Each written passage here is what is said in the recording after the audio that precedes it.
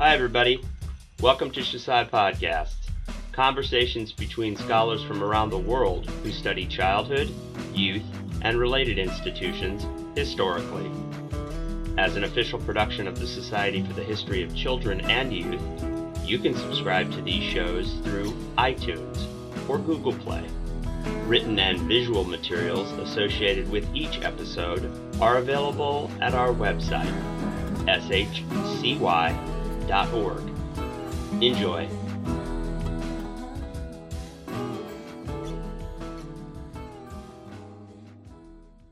Today is February 21st, 2020, and I am interviewing Dr. Barbara Brickman, who has written a book about Greece. I'm Natalie Adams from New College. So what I'm really curious about before we get into the writing of the book, I am very interested in, do you remember the first time you as a teenager saw Greece? And do you remember what that first response was as, I guess you were a teenager? How old were you, I guess? When I saw Greece or when Greece came out? When you first saw Greece, your first experience with Greece. I was probably early teens. Greece came out, so I'm the youngest of 5, and I have 3 older sisters. And what I know about the 70s, I sort of know because I was a kid with them. And so I think I probably knew what Greece was before I saw Greece. And I actually asked my sister Peggy, and she said, "Oh yeah, we wore poodle skirts and we went." She said that I don't even like Greece, but she said we all dressed up in poodle skirts and we went to the screening of Greece. Oh, that's so funny. And so I think I knew what Greece was before I saw it. And then I think my experience was probably on television, because we had cable, and so I probably saw it in a kind of redacted form on television.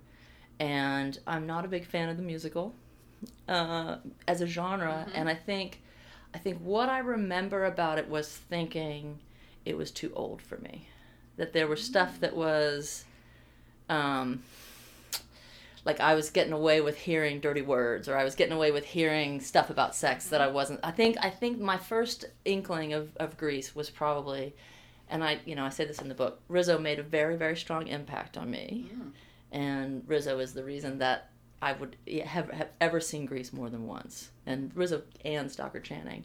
But I think I got the sense that it was kind of older teenager, and that it was kind of, taboo. I think that's my first memory of Greece, is maybe I'm too young to see this, and kind of giggly. Well, there were some very risque lines in there, yeah. At what point did you think it was creepy that these older people were playing teenagers? That come as an adult revelation? Yeah, it must have been adult because, Olivia Newton-John's 29, Stockard Channing's 36. Right. And they look and that John age. Travolta he's not in his, and they look. Yeah, they didn't look like teenagers. And, and the cinematographer of Greece is kind of he's kind of a jerk, but he talks about how hard it was to light Stockard Channing. And, I have these old actresses, and now I'm trying to have to light them and put makeup on them and make them look like teenagers. And the other thing is that as a teenager, we were all obsessed with Beverly Hills 90210.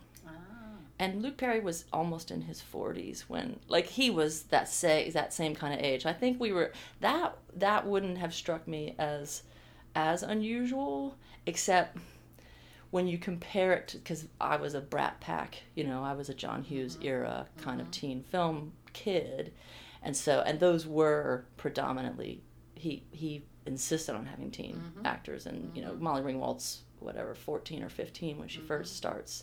So I think I would have probably, and the thing about Greece that persists is, even when it first is released, it's supposed to be about nostalgia, or people see it as a kind of look back. So it's, in a way, always going to be your parents' or someone else's generation's teenager. And so I think that the age thing probably would just seem to me like, this is some old movie it's not about real teenagers like these John Hughes movies are, but it's for somebody else. It's for my sisters, or it's my mom's. My mom was born in 1940. So whenever, and I've studied the 50s now for a long time, and whenever I think about this period and studying teenagers, I think about my mom. Because, this is supposed to be 1958. She's going to college. She's almost exactly that age as the teenagers in the movie. Yeah. I think when it came out, I first thought it was going to be more like American Graffiti. And then it wasn't like American Graffiti. So you had seen American Graffiti? Yeah, I had. I was younger. And when American Graffiti came out. 73. Yeah, so I was like 11 when American Graffiti came out. But, it resurrected this whole nostalgia for 50s. The 50s. And so I think when I was in 7th grade, I had a 50s birthday party. And so people came, dressed. Right. And so when I saw Grease, I didn't feel like it was a depiction of 1950s so much. And I thought it was really interesting, and I know this is jumping ahead and then I'm going to go back, but I thought it was really interesting where you talk about how the movie Grease was actually, speaking more about what does it mean to be a teenager in the 1970s when it was actually produced. Right. Rather than what did it mean to be a teenager in the 1950s. So, I don't know. Yeah. Do you want to talk about that? Sure, yeah. I think that one of the real impeti for me to talk about Grease is because I felt like it had been misunderstood, right? And that's a kind of classic academic thing. But I felt like all the reviews at the time and any scholarship that had been done on it talked about it being this sort of retrograde, conservative, very 50s. Let's see if we can return to the 50s, the values that we used to have in the 50s, when boys could be boys. And Tim Sherry uses the term masculine mythologies, that there were a series of films in the 70s that were trying to return to these kind of masculine mythologies of the 50s. And Danny Zuko is the sort of one of these paragons of this. He gets to be sexually active. He gets to be cool, and he's not punished for that. He's our hero. And so one of the things that has always bothered me about that is, one, I've always thought the film was a girls' film. Mm-hmm. And they kept talking about it in terms of it being this kind of part of these pack, like Lords of Flatbush. There's a whole series of films in the 70s that represent boys. American Graffiti is another one that's more of a boys' story, and more that kind of, wouldn't it be great if we were in the 50s and we kind of had these privileges, and we, that's the line that a lot of the critics take. And I felt like, even though I was never a huge fan of Grease, individually, we loved Grease too. I had a VHS of Grease 2 that we wore out when I was in high school. But I always thought it was much harsher on the 50s than they were saying it was. That it was much more critical. I felt like it was much more critical of the 50s. And that, to me, was my sort of way in to say, I think we need to rethink this film and what it's doing, because I think it is more of a critique and more upsetting and subversive than we've kind of said. And to me, the angle for that was from the position of the 70s, masculinity, femininity, the sort of double standard for girls, all of that looks very different after the sexual revolution. Mm-hmm. And you can, even if you wanted to sort of give this nostalgic yearning back for the 50s, it's kind of impossible not to have that post-sexual revolution, those ideas present in it. And so for me, and this is a kind of scholarly tack that I just always want to take. I'm never happy that people say, this is a retrograde, sexist, homophobic piece of work, and here I'm going to show you how it's sexist. For me, I'm always more interested in how can we kind of find the fissures, how can we find the gaps in a work that show that it's not as simple as, this is giving girls messages that they should be pure, and they should not, have premarital sex or what, those those questions around the double standard. So that's the position that I started with, that I felt like Grease was more progressive, if you want to use that word, or more resistant to that 50s narrative than anyone was kind of giving it credit for. And then to me, the girl and girlhood and sexuality were the two ways that I wanted to talk about its ability to disrupt that narrative. I think I say in the book, and I think I have this, that I was fascinated by the first moment where Jim Jacobs and Warren Casey actually started creating the play that would eventually become Grease. Mm-hmm. And it was Warren Casey who created this scene. They had been joking around at a party about a cast party. They were both actors in Chicago, and they had been joking around, like, wouldn't it be great if we did like a spoof of doo-wop and all this music that we loved in the 50s? And so they started kind of goofing around with, spoofs and play and homage to these songs. And Jim Jacobs says the next day Warren Casey came and said, I wrote the first scene for this play, and the first scene he wrote was the pajama party. And I thought, if you're going to make a movie that's about masculine mythologies, you don't start with the pajama party. So that sort of sent my brain down this avenue of like, okay, what does it mean that pajama party is also, well, later she gets the Look at Me, I'm Sandra Dee song. It wasn't part of that original scene, but that Look at Me, I'm Sandra Dee and the pajama party is actually the core of Grease. And then as I'm reading about Warren Casey and learning that he died of AIDS, and that they always describe him as this very, very sincere, very lovely gay man. And so I thought to myself, if the kernel of Grease is a pajama party scene written by a gay man in the 1970s, this isn't the film that people have been saying it is. And so that sort of sent me off, trying to think about the ways in which those different critiques of gender and sexuality could be running through the film. Right. But didn't the eventual, so it began as an off-Broadway play, right? Yeah, off loop, they call it. Right. It was because it was in Chicago. Then it became a Broadway play. It went Broadway, then it went movie, right? Right. But how is the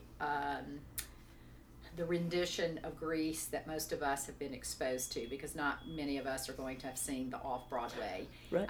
How is it different from the original? So because when I'm reading, your book, I didn't realize that it was just so different. Yeah.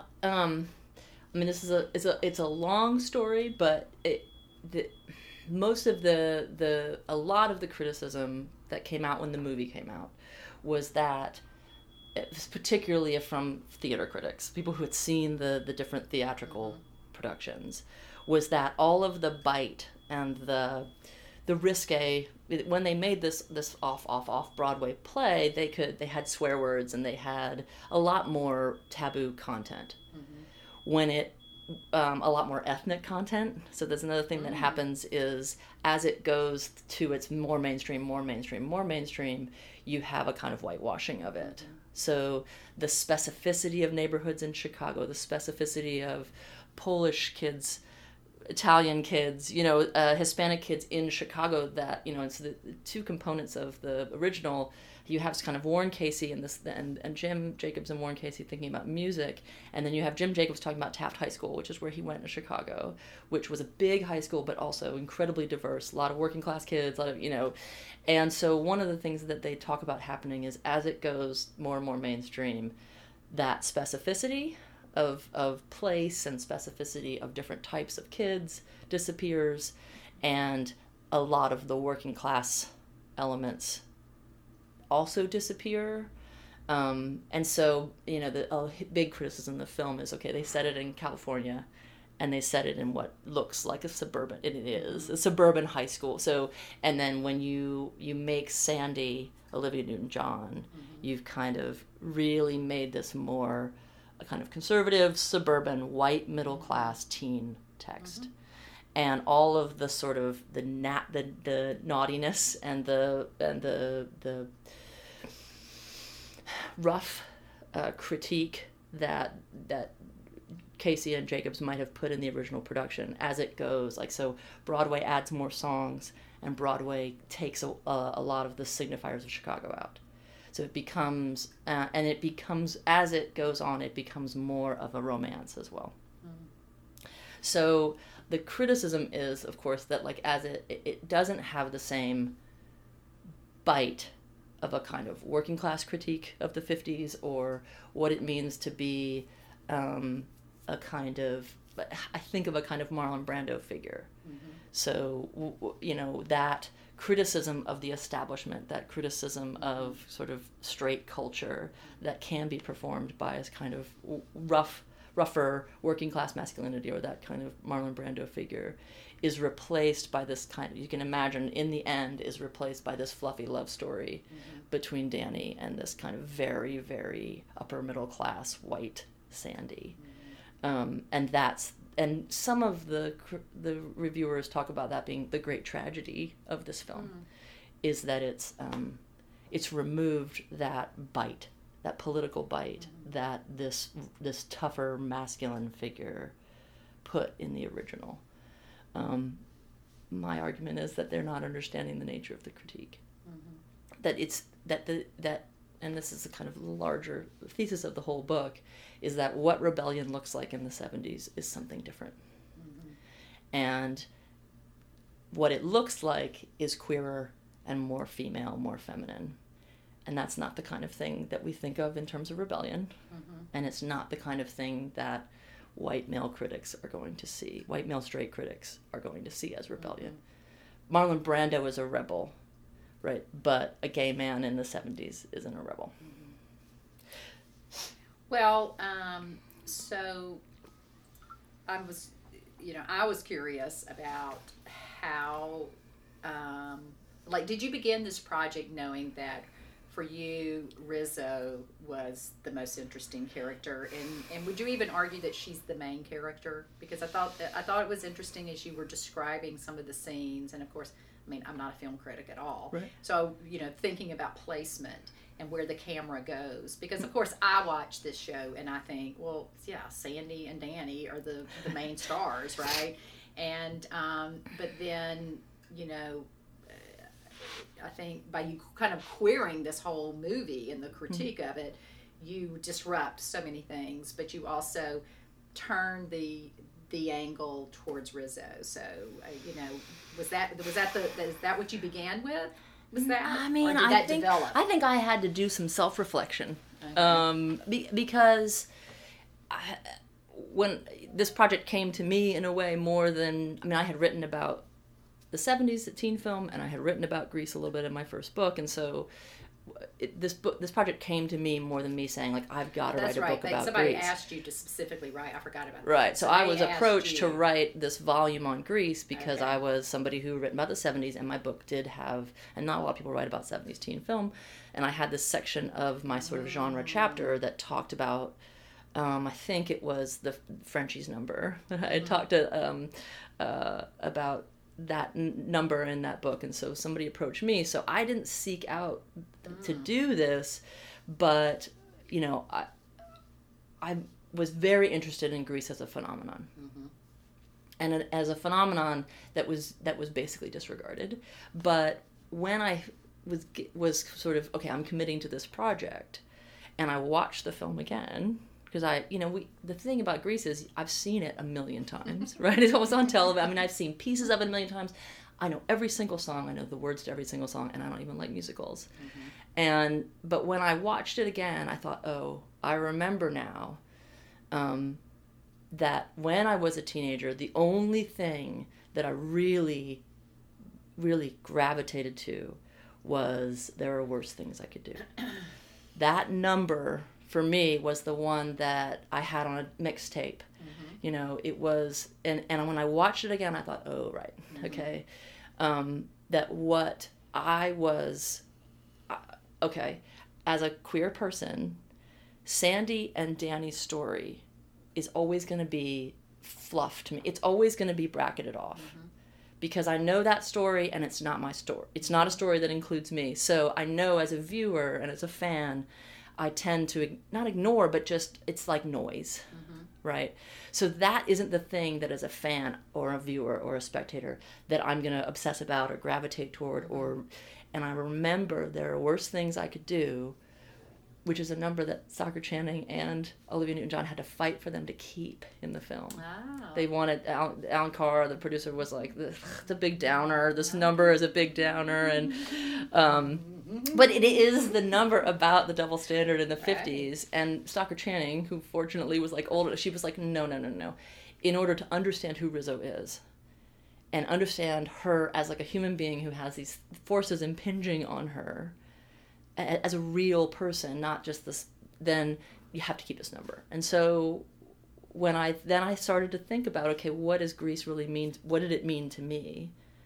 And it was about this other person, this Rizzo, who was, to me, she may not be the star, but she's the rebel. Mm-hmm. And so I'm always attracted to the rebel figure. Most teenagers are, but I think she's also, no offense to Olivia Newton-John, this is her like second thing she'd ever really acted in that was significant. Stockard Channing is brilliant in it. Mm-hmm. She had been in, she's obviously been in musicals, and some of the reviews talk about like John Travolta's supposed to be the star, but the surprise is Stockard Channing. It's like this performance is very charismatic. But I think for me, I didn't intend to kind of write the book about Rizzo, but when I thought about Grease and another reading of Grease, I thought, why aren't we talking more about Rizzo? Mm-hmm. To me, I wouldn't talk about Danny Zuko, although he's, Travolta was the biggest star in the world, basically, at the time. Mm-hmm. But to me, Rizzo is a way to kind of think through this film, and especially since she's at the center of the pajama party scene, then I think that those two things together, my own love of the other number, There Are Worse Things I Could Do, and then this idea that the kernel for at least Warren Casey was that pajama party scene. Then I have to look at me, I'm Sandra Dee, and There Are Worse Things I Could Do numbers become sort of pillars for me in setting up the argument I wanted to make. So I see Rizzo as the film's rebel, and I see her as a kind of fulcrum around which a different version of the movie can turn. Well, I want to come back to the idea about her being a rebel, because the ending of that movie, I have to be convinced, right? But I remember when the movie came out, there being a lot of critical acclaim for Stockard Channing. I mean, she was an unknown to a lot of people because she had done so much on Broadway and was a very, very respected and accomplished actor, singer, that sort of Broadway. Yeah, and I remember afterwards when it came out. I mean, my dad hated that show, but he loved her, and he loved her in that show, and he's the one I remember telling me, oh my gosh, she's a great, and telling me all of her accomplishments. So, wow. Yeah, so I thought that was really funny, but I do want to come back to the rebel, but, what other challenges did you, kind of encounter, particularly, and I had forgotten that part, that this was not a project that you began because of your own interest in Grease. It was because of your expertise as a scholar of youth culture and particularly that time period. So that's a different way to approach a research project. So what were, other than saying, okay, I'm not going to, people have written about Sandy and Danny, and, I've written about Sandy, right? And so, but besides saying, okay, the focus, let's let, Rizzo be part of how we look at this movie differently, what other challenges did you face? One interesting challenge was that, one challenge for me, just as a writer and as an academic, is I had never just written about one movie.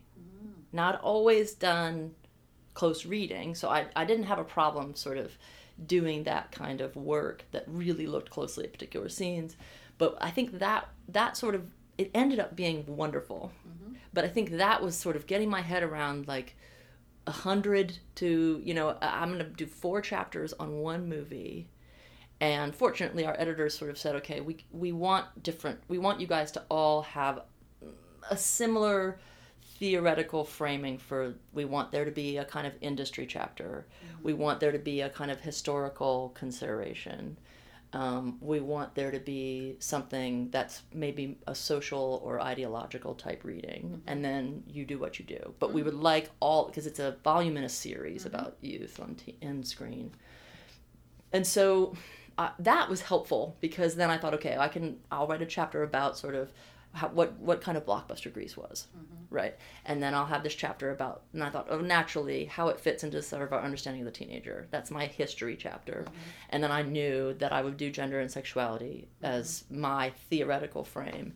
And then with something like Grease, and another kind of sort of expertise that I have is audience and reception and mm-hmm. Fans. And Grease has, its mm-hmm. fandom is unreal. So that part made me feel better, but I did worry about writing about one film. It sounds like my students, mm-hmm. how am I ever going to have enough to say about Grease? And that it hadn't been written about very much. Mm-hmm. And then I'm not somebody who does necessarily that sort of production history, mm-hmm. finding out. Fortunately, Stephen Tropiano had written the only other book on Grease. It was another slim volume in a series called Music on Film. And so he had done all of this research about sort of how it moved from play to Broadway mm-hmm. to and who were the music producers, and he had done all of that kind of historical research, and I relied on him for most of that because I don't go to archives and I don't mm-hmm. So that was really helpful. And then it ended up being that writing on one film was the most wonderful experience, because it actually clarified for me what I had been trying to say for about 10 years. Because it forced me to think about this one thing. And so I said to myself about halfway through writing it, that's what I was trying to say in my book. And I get it now, that like mm-hmm. really what I was interested in was the idea of rebellion being something different in the 70s. And by having this one text that you had to kind of spin around and spin around and spin around, it helped me really clarify what I felt like was happening in the 70s. And there's also just a challenge that no one had written on Grease. And so who was I going to cite? Who was I going to work off of? I did end up doing that, but there was that. And the other thing is that of all the genres in film, musical and melodrama are my least favorite. And so I was having to write about a musical, and I feel like I'm not somebody who knows a lot about music. I don't play, and so I felt like, ooh, this isn't my genre. This isn't, I'm not comfortable with it. I don't know anything about choreography, and fortunately, other people had written on that, but I was nervous about writing about the musical numbers. And I've had students in New College know a great deal more about the Broadway production mm-hmm. and how what players were involved and what this choreographer can do, and mm-hmm. I just don't have that expertise. And so I did a sort of my film studies version of that, but that was definitely a concern. I mean, since this little volume came out, there now is a really recently released edited collection on Grease. Oh, wow.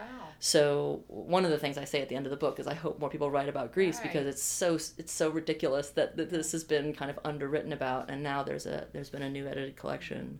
So hopefully more people will write about it, because I think it's always written off as this like piece of cotton candy, right? Just a fun little musical, piece of cotton candy, and all these, it's a blockbuster. But I think there's a lot more that we can think about. Girl, I understand. As somebody who writes about cheerleading, and it's been written off. Why would we write about cheerleading? Why these things that people, trivialize, but yet they're so perennially popular. So right. I want to come back to that. I'm wondering if in your research about production and inspiration and how the original writers and producers put this together, was there any reference to West Side Story? Yes. Not at the original, not necessarily. I mean, one of the things that I know Jim Jacobs and Warren Casey were interested in, and I talk about this, is the sort of the cheap drive-in movies that were in the 50s for teenagers. So the hot rod movies, there were teen musicals and stuff like that.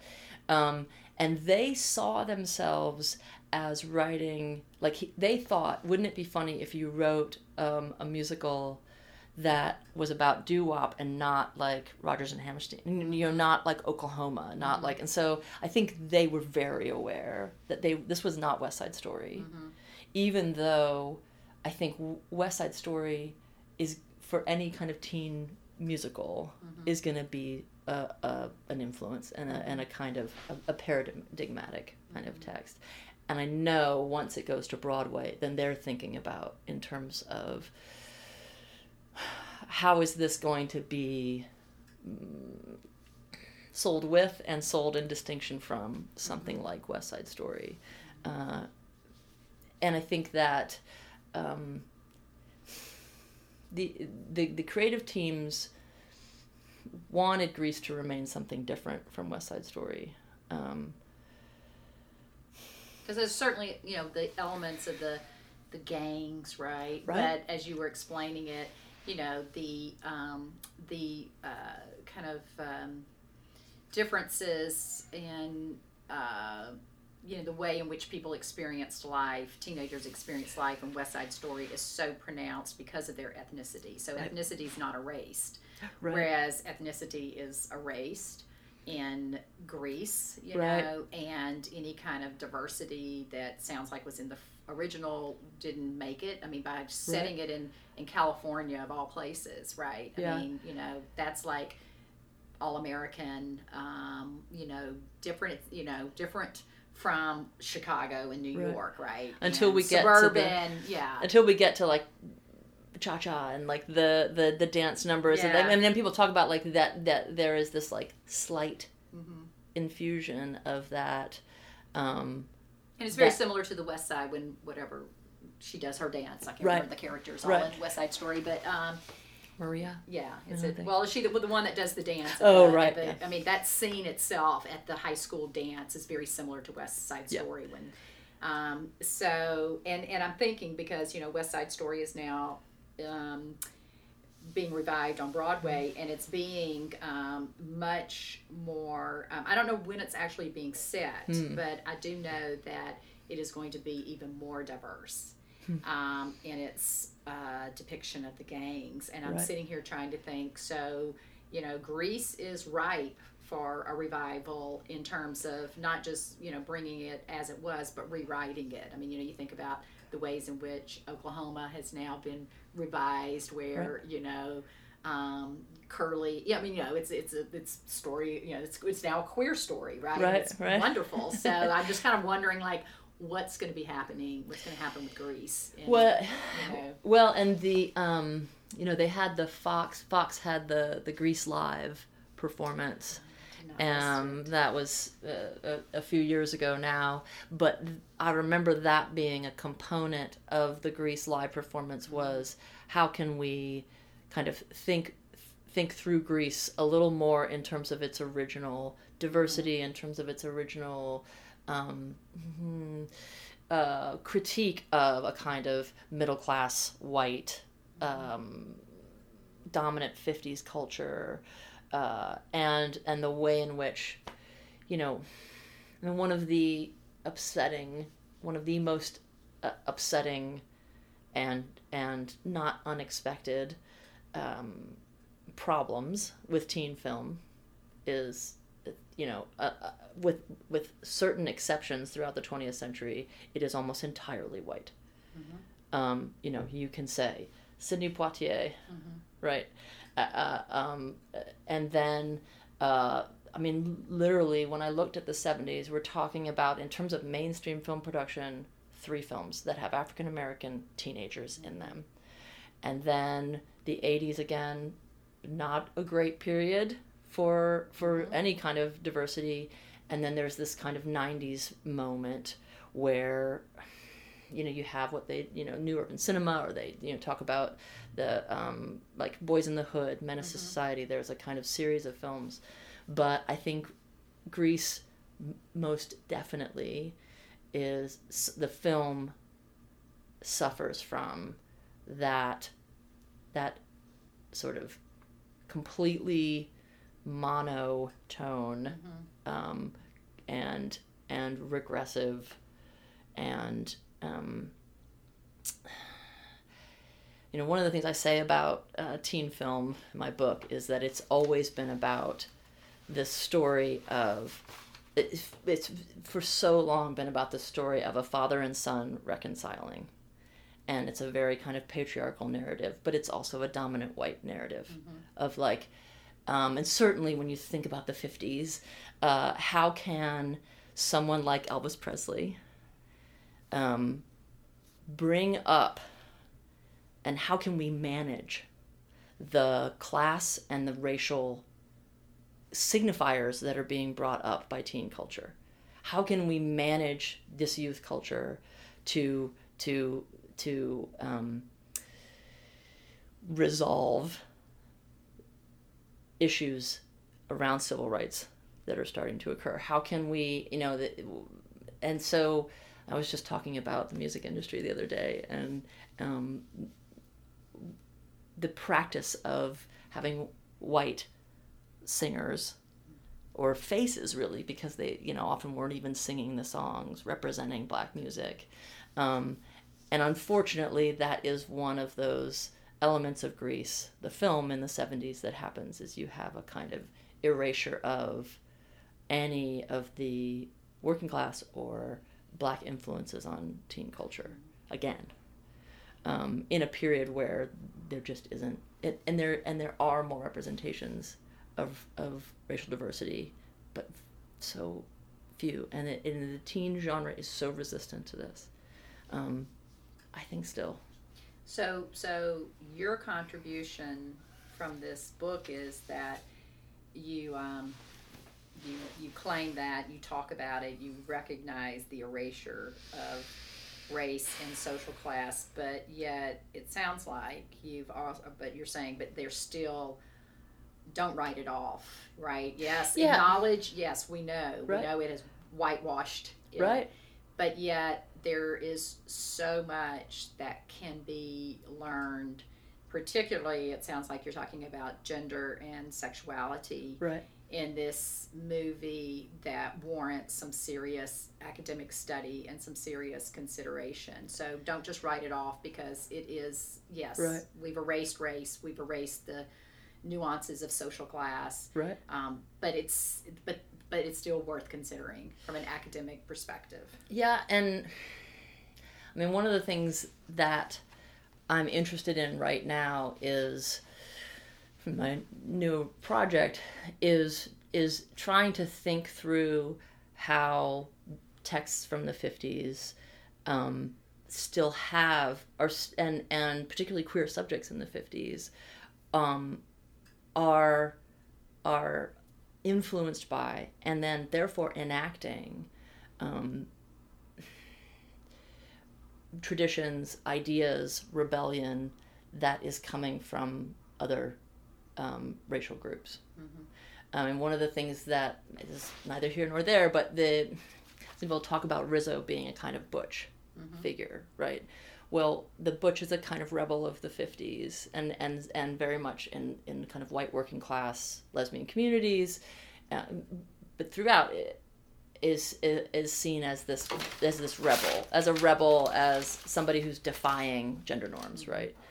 Well, the butch is also is carrying signifiers, to me, of a whole series of African American lesbians or queer women in the 30s who were called bulldaggers, who were, this strong tradition of blues singers, for example, that is a part of this performance.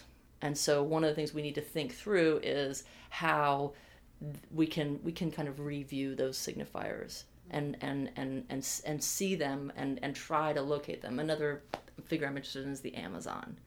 the Amazon is almost always, in these comic books, tied back to Africa.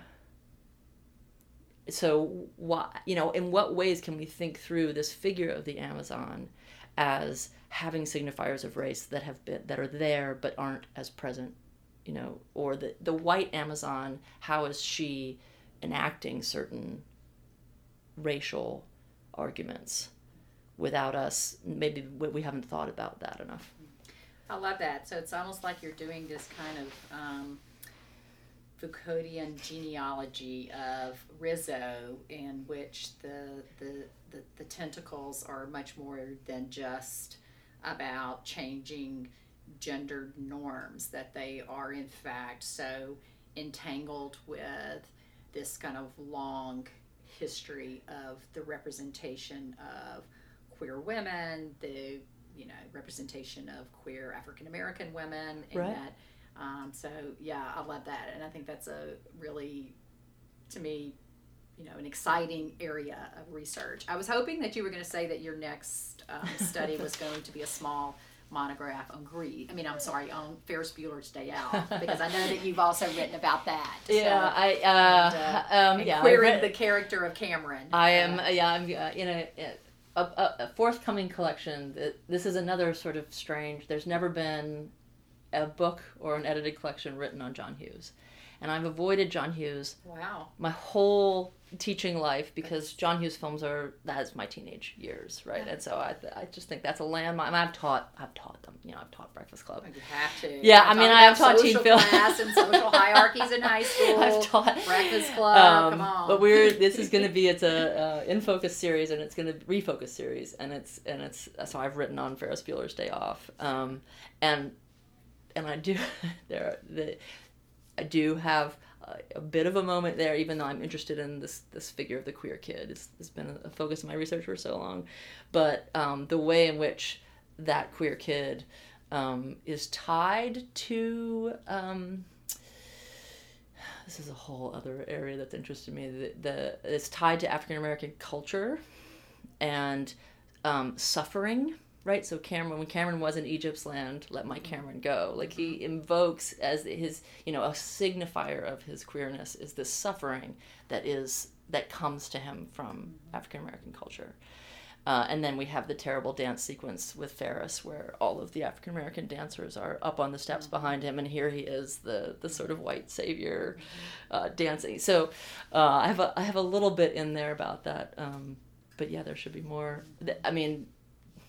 John Hughes is probably the reason why we consider the 80s to be this terrible kind of really unfortunate racist threads that run through his films and then teen film kind of generally in the 80s. But yeah.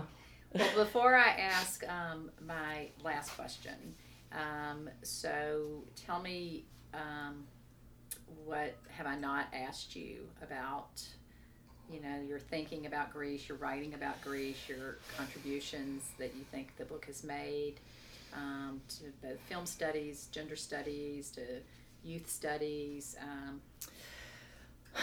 I think the one thing we haven't talked a lot about is fans, and that has been the focus of mine for a long time, and it's also one of the reasons why I never believed the argument about Grease being this kind of simple conservative narrative. Because one of the things that happened to me when I started writing about Grease was I met, every time I talked about it, someone would come up to me and tell me their Grease story. Everyone. So it didn't matter if this was, it went across race, it went across class, everybody had a Grease story they wanted to tell me. And I end the book with this bizarre, a friend of mine gave me an article at the time I was writing this book about this new great playwright in New York who was from Africa. And his profile in the New York Times talks about him going to London with his father when he was a teenager and seeing this production of Grease in 1993 that starred Debbie Gibson. And he went back to Kenya, wrote from memory the screenplay, the play for the script for Grease, tried to remember the musical numbers, and put on the Grease musical at his high school in Kenya. Wow. And I was like, that is that Grease can't be as simple as you think it is. If all of these different types of people have this experience with it. And then what was like sort of, it's the turning of this last example is I saw the same production of Grease with Debbie Gibson in it when I was in London in 1993. Yeah. So, and I just saw it because I had to see Debbie Gibson. I was, it's like, I was like, what's she going to be like on stage? But I thought that's what Grease is, a very strange, Jim Jacobs calls it an empire. It has become this like financial juggernaut, but the fans have done, like, you can remember, I can remember my sister in a poodle skirt. You can remember that it had this kind of appeal across, and that it continues. It remains. I mean, it Teenagers remains now. One of the perennially most, watched movies, even today. I mean, it's been 40 years? Yeah, over 40 years now. You have to account for that, and one of the things that, Pam and I have talked about in doing our work on cheerleading, that I think academics can suck the joy out of something that brings such happiness, such pleasure. And I think that we, that it's an elitist position sometimes of being able to do that. So, yeah, you've got this story of this person who ends up coming to New York, and I'm assuming he's in the business now. And he had 3 of the and like heavy duty plays, like a Greek tragedy, and he is the it. Right. Yeah, and director. So by not taking Grease seriously, to me, that is, diminishing this wild contribution that film made to him, not only as a person, right? So just brought him joy as a person, but also for his art form, right? So to erase that, I feel like is very elitist, and I don't like that. That's why I write about cheerleading. I don't like when academics become such elitists that they can't then understand this fandom of why do millions of people love Grease. It's not that they're stupid, right? You can't.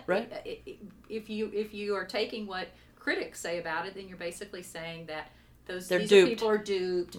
They're passive listeners. They just go to the movie and don't think about. They buy what Hollywood wants them to buy. Right, and I don't buy that. I don't buy that. So I love that you have taken Grease seriously while also recognizing. I'm glad you have a whole chapter in which you talk about the fandom and what that means, and not romanticizing it, right? Because this is something that shares with cheerleading, and I'm not gonna get on my high horse, but to me, it's not only misogyny that makes us discredit, because it's not only misogyny that says this is something that little girls like, right?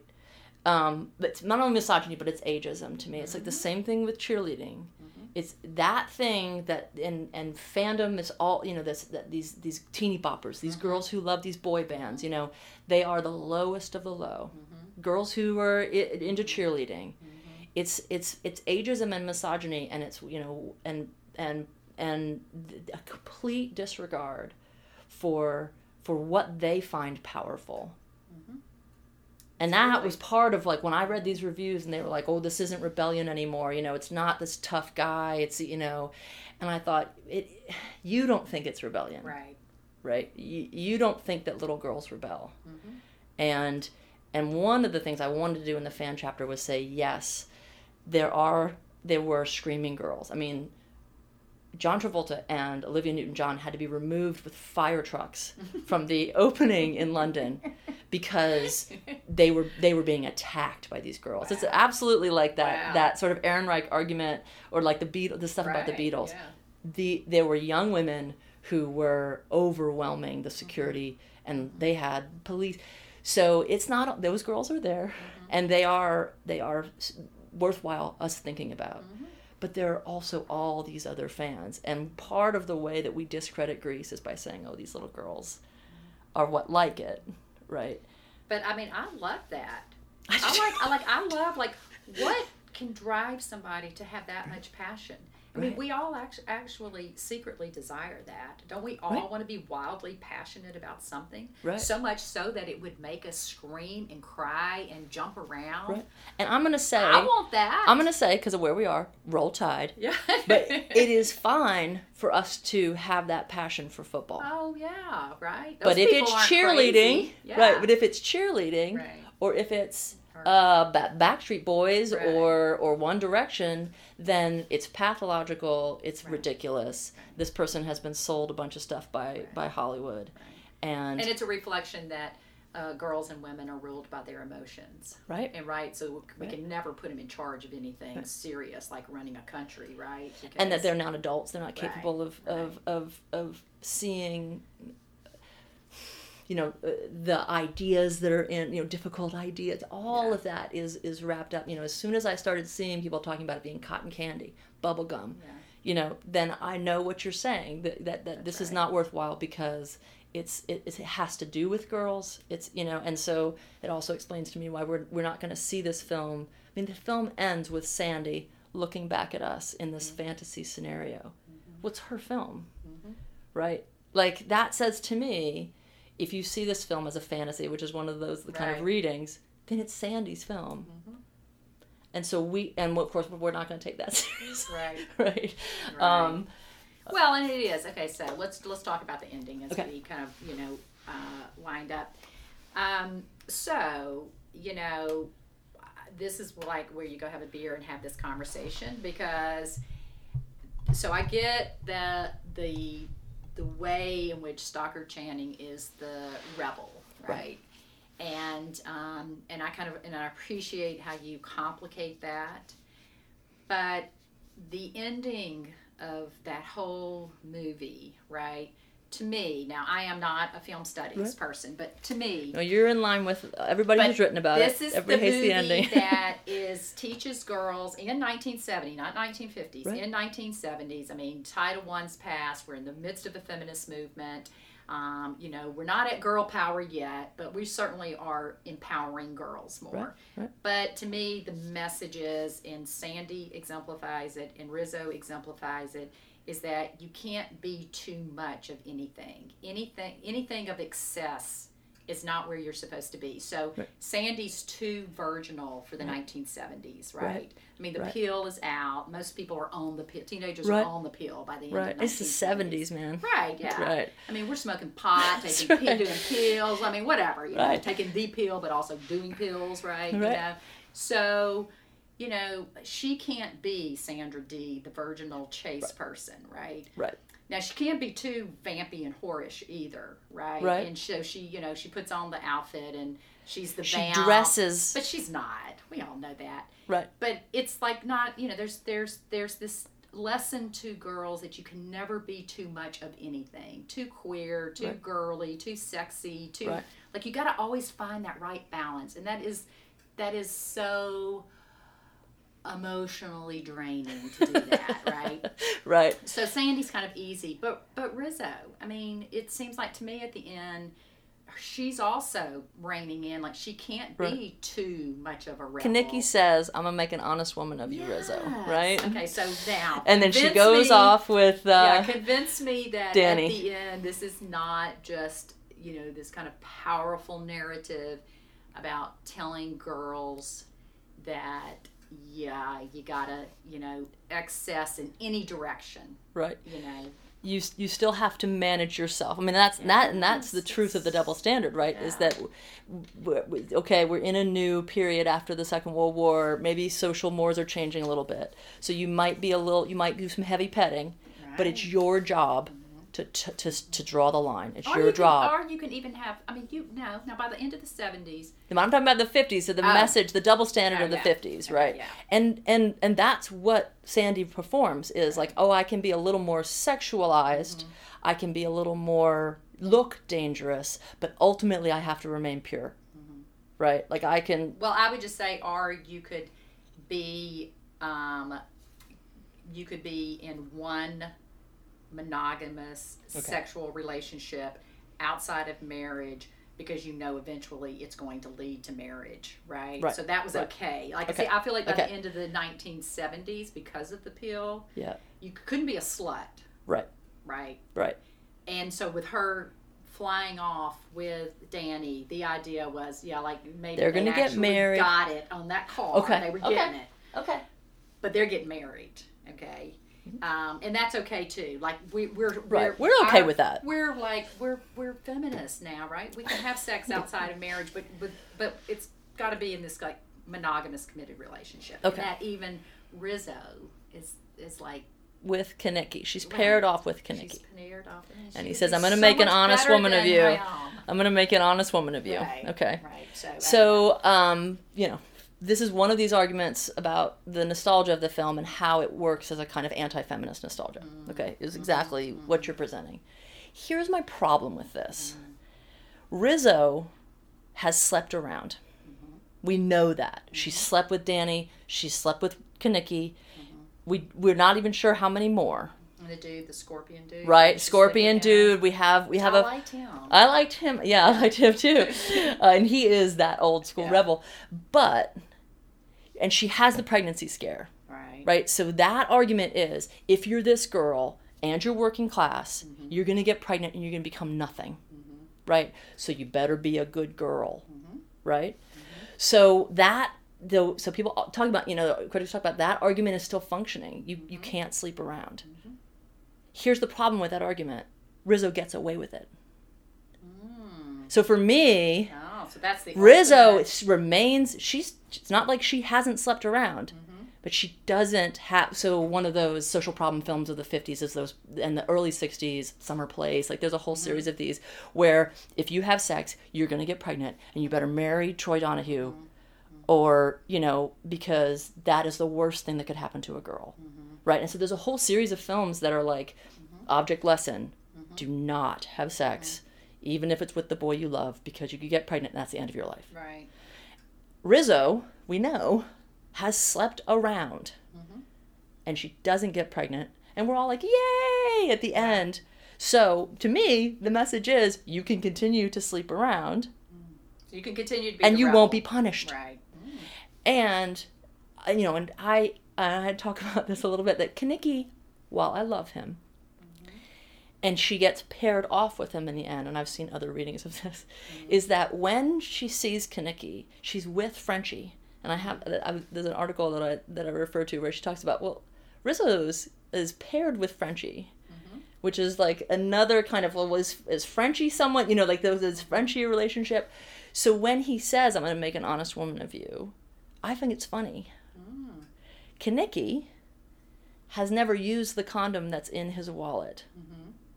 And indicates that it's broken and he's worried about being with Rizzo. So Kenickie is the virgin. Yeah. Right? Yeah. And kind of a goof. Yeah, he is a goof. And he's not Danny Zuko. So when he says he's going to make an honest woman out of Rizzo, I think, oh, yeah, okay. Yeah. And Rizzo has been set up, to me, as this figure who kind of does get around these rules. And so, yeah, Kenickie, that's fine. Yeah, you're going to make an honest woman of me. But, wink, wink, nod, nod. Right, like, nod, okay, wink, like, we'll be together, like, shamalama. Right. And for me, that has the potential to be a comic moment. And so, for me, then, again, we're coming back to Rizzo.